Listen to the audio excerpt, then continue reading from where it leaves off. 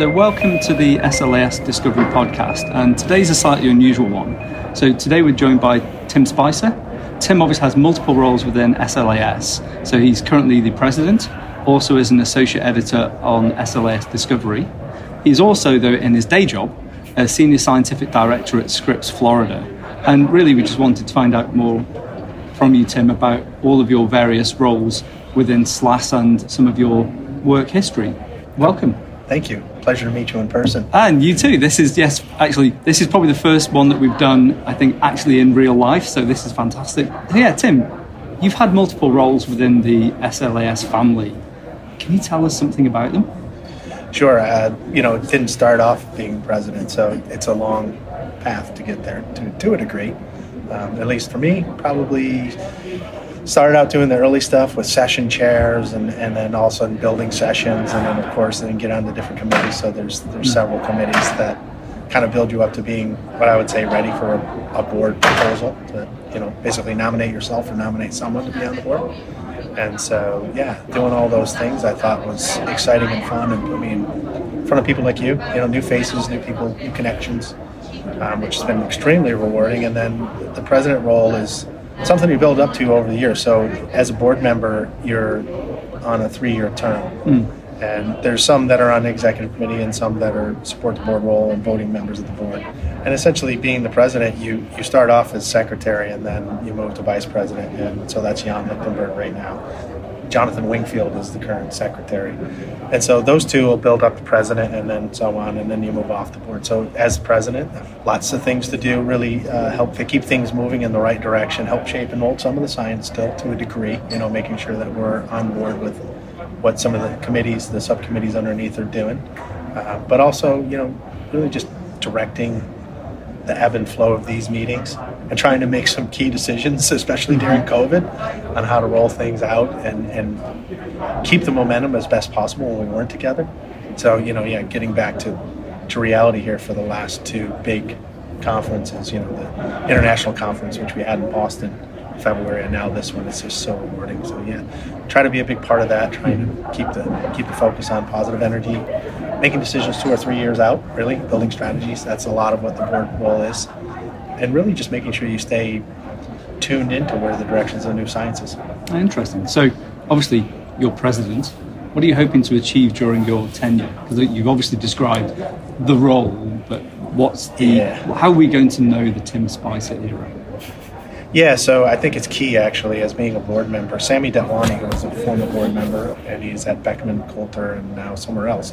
But the short of it is, Sami gave me some advice when I joined on. First board meeting is like, if I can give you any advice, have something you care deeply about and try to make that sort of your board mantra, something you pull together. Which leads me to one of my other roles at SLAS, which puts me close with Ali Jump as an associate editor. My probably biggest push personally is to try to propel the journals into a bigger, better scenario, more reads, more citations, really just spreading the information, from peer-reviewed publications around the world. I thought that would be a really good thing to do. It has been. It's been rewarding in a lot of ways. I like to write and publish. So that's part of the editorial role. The other part is really just reviewing manuscripts and then actually trying to find people that are the right reviewers for manuscripts. And doing some special issues too, some special editions, roughly the same. It usually depends on the volume of the papers that we get. So that's been cool, right? Because we just did one with Griner Bio 1 and Glauco Souza and put out, I think, some really cool manuscripts around 3D biologies and physiologically relevant models of drug discovery.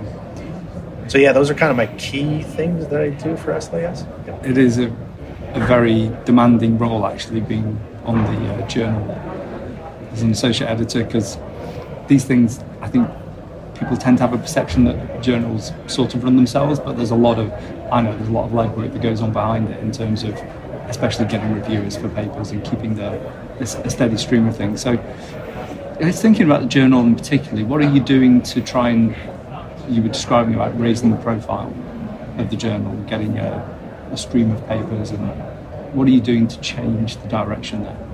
Yeah, it's a great question. I think our biggest challenge is trying to find new ways to promote publications besides sending out just a random email and saying, hey, would you like to write a paper?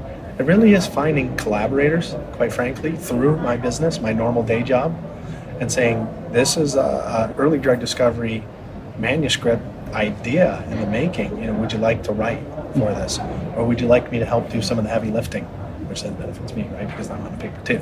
But it's also, so there's some connectivity there that I'm doing very much for both jobs. But the short of it is that's worked quite well. It's really just tuning people into the fact that it is the right journal for early drug discovery publications, especially around automation and technologies, and getting great science into those manuscripts.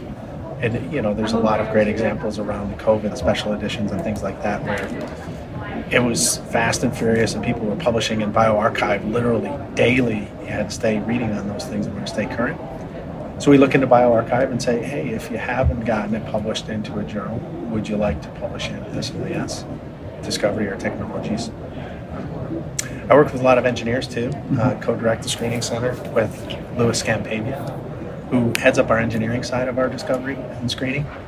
And Louis and I synergize on almost everything. But his engineers also like to write, so we publish a lot in technology too, right? Because that's where we build the Internet of Things. We build these new models around robotic platforms and what we can do to integrate 3D biologies into an ultra-high throughput system. So it's been a lot of fun doing that. Yeah, so I guess it's just kind of like SLAS in general. It's word of mouth to a large degree. And then we do some real pushes around special editions and things like that where it might be you that I'll reach out to and say, Rob, you're the world's expert in putting together centers for COVID research. Would you like to publish on that? I can feel that request coming through very soon. And we're obviously talking at the SLAS Europe conference here in Dublin. First time we've been together for a few years in person, which is great. But obviously we've all been through a fairly challenging time during the pandemic, since obviously COVID really came on the scene in 2020.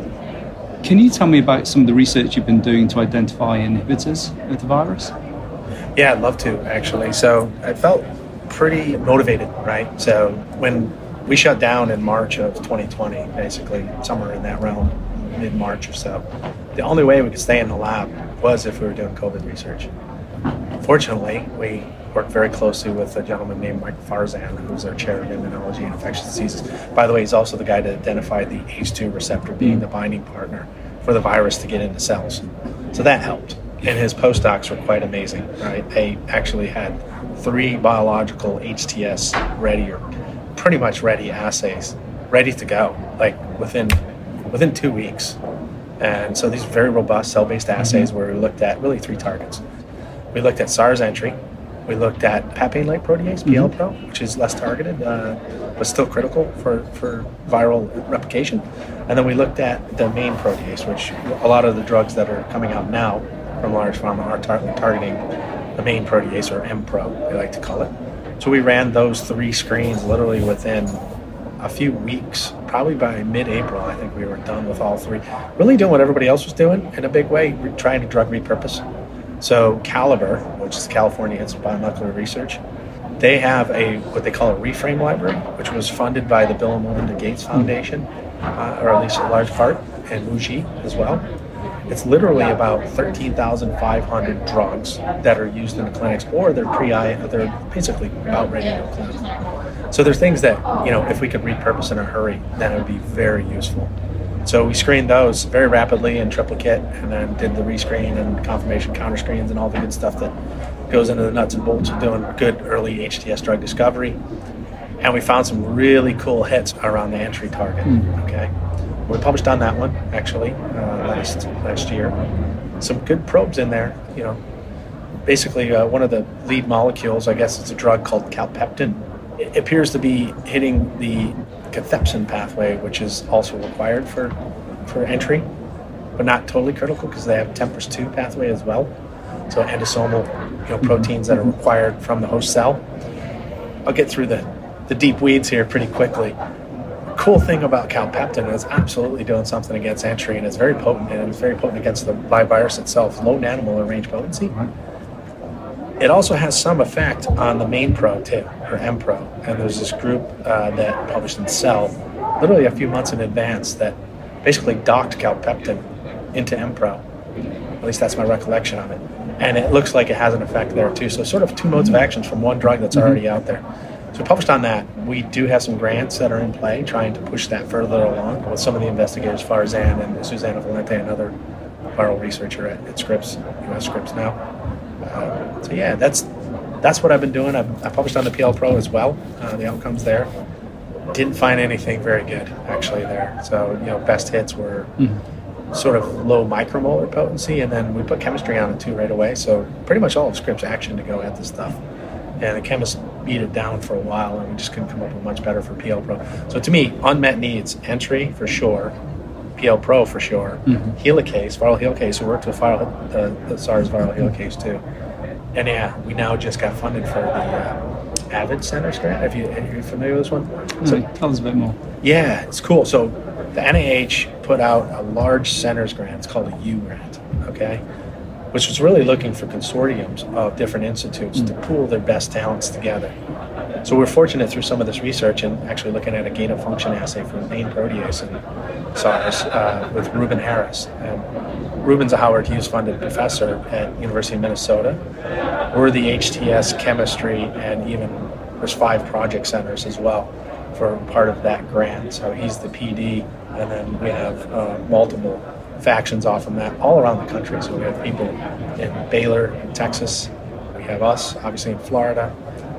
I think there's people in Berkeley, out in California, Minnesota. There's even an investigator, I think, in China that's part of that.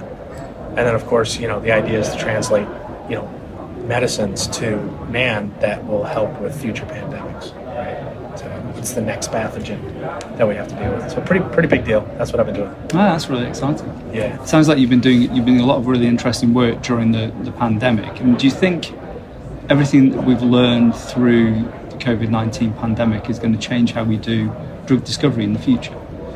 Yeah, I do. I think you were sitting through it too. Steve Ree's opening keynote this morning was, kind of put the spotlight on how fast mobilize things to really address this pandemic in months, with RNA-based targeted therapies, which had never been in man before, right? Made that quite clear. And I'm sitting there going, wow, these technologies and things we're seeing today, here in Ireland, they'll be applied to future tasks down the road, whether it's to keep ourselves safe and away from the viruses when we're trying to screen them, or speeding things up and reducing the waste stream, reducing the cost to do so. So I think there's a lot that we as a society, SLAS, will contribute to that, no doubt. And I'm going to guess the public will be anxious to see what we plan for, because I kind of felt like we got caught with our pants down on this one a little bit, right? Even though the reaction was super fast, light years fast, in my opinion, better than it would have been 20 years ago, as Steve pointed out quite rightly. So yeah, I'm looking for the wave of expectation to be met with some of the automation and other cool tools and great science that we all pull into this stuff. Yeah, that's kind of it. No, that's really interesting. I think there are a lot of things that we've learned, whether it's the way, even just the way we work within projects, but actually that expectation, you're right, the expectation from the public is a lot higher now. I think you're right, that the science is going to be there to deliver. I think the mRNA vaccines is a really great example of something that was still in the research area, but actually with the right use case, it's the right thing. And I thought Steve gave a really good overview of the technologies they use within AstraZeneca, a whole range of different modalities. Actually having that almost toolbox of them is really useful, because then whatever the case is, there may well be something there that's suitable for us to use. Yeah, the thing that I appreciated that I didn't hear before from Steve, and the same thing happened in the U.S., literally the government called facilities, factories, and said, we need masks, right? So I know of basically companies that suit manufacturers were called up and please make us 5 million masks within a month. And this is kind of like a war machine almost. And I saw that same attitude today in Steve's talk, how you all reacted to what the government was saying. We've got to action people to do this, give them the ability to do it and do it their way, right? Which is super effective. Yeah, which I think you're a big part of too. No, it's true. That was my previous 2 years. Thank you for highlighting. Yes, it's very true. And I think the key lesson for me is we need to be ready for the next challenge, whatever that is, and we can't. It's not going to be a PCR system. probably that is the answer. It could well be something different. Great.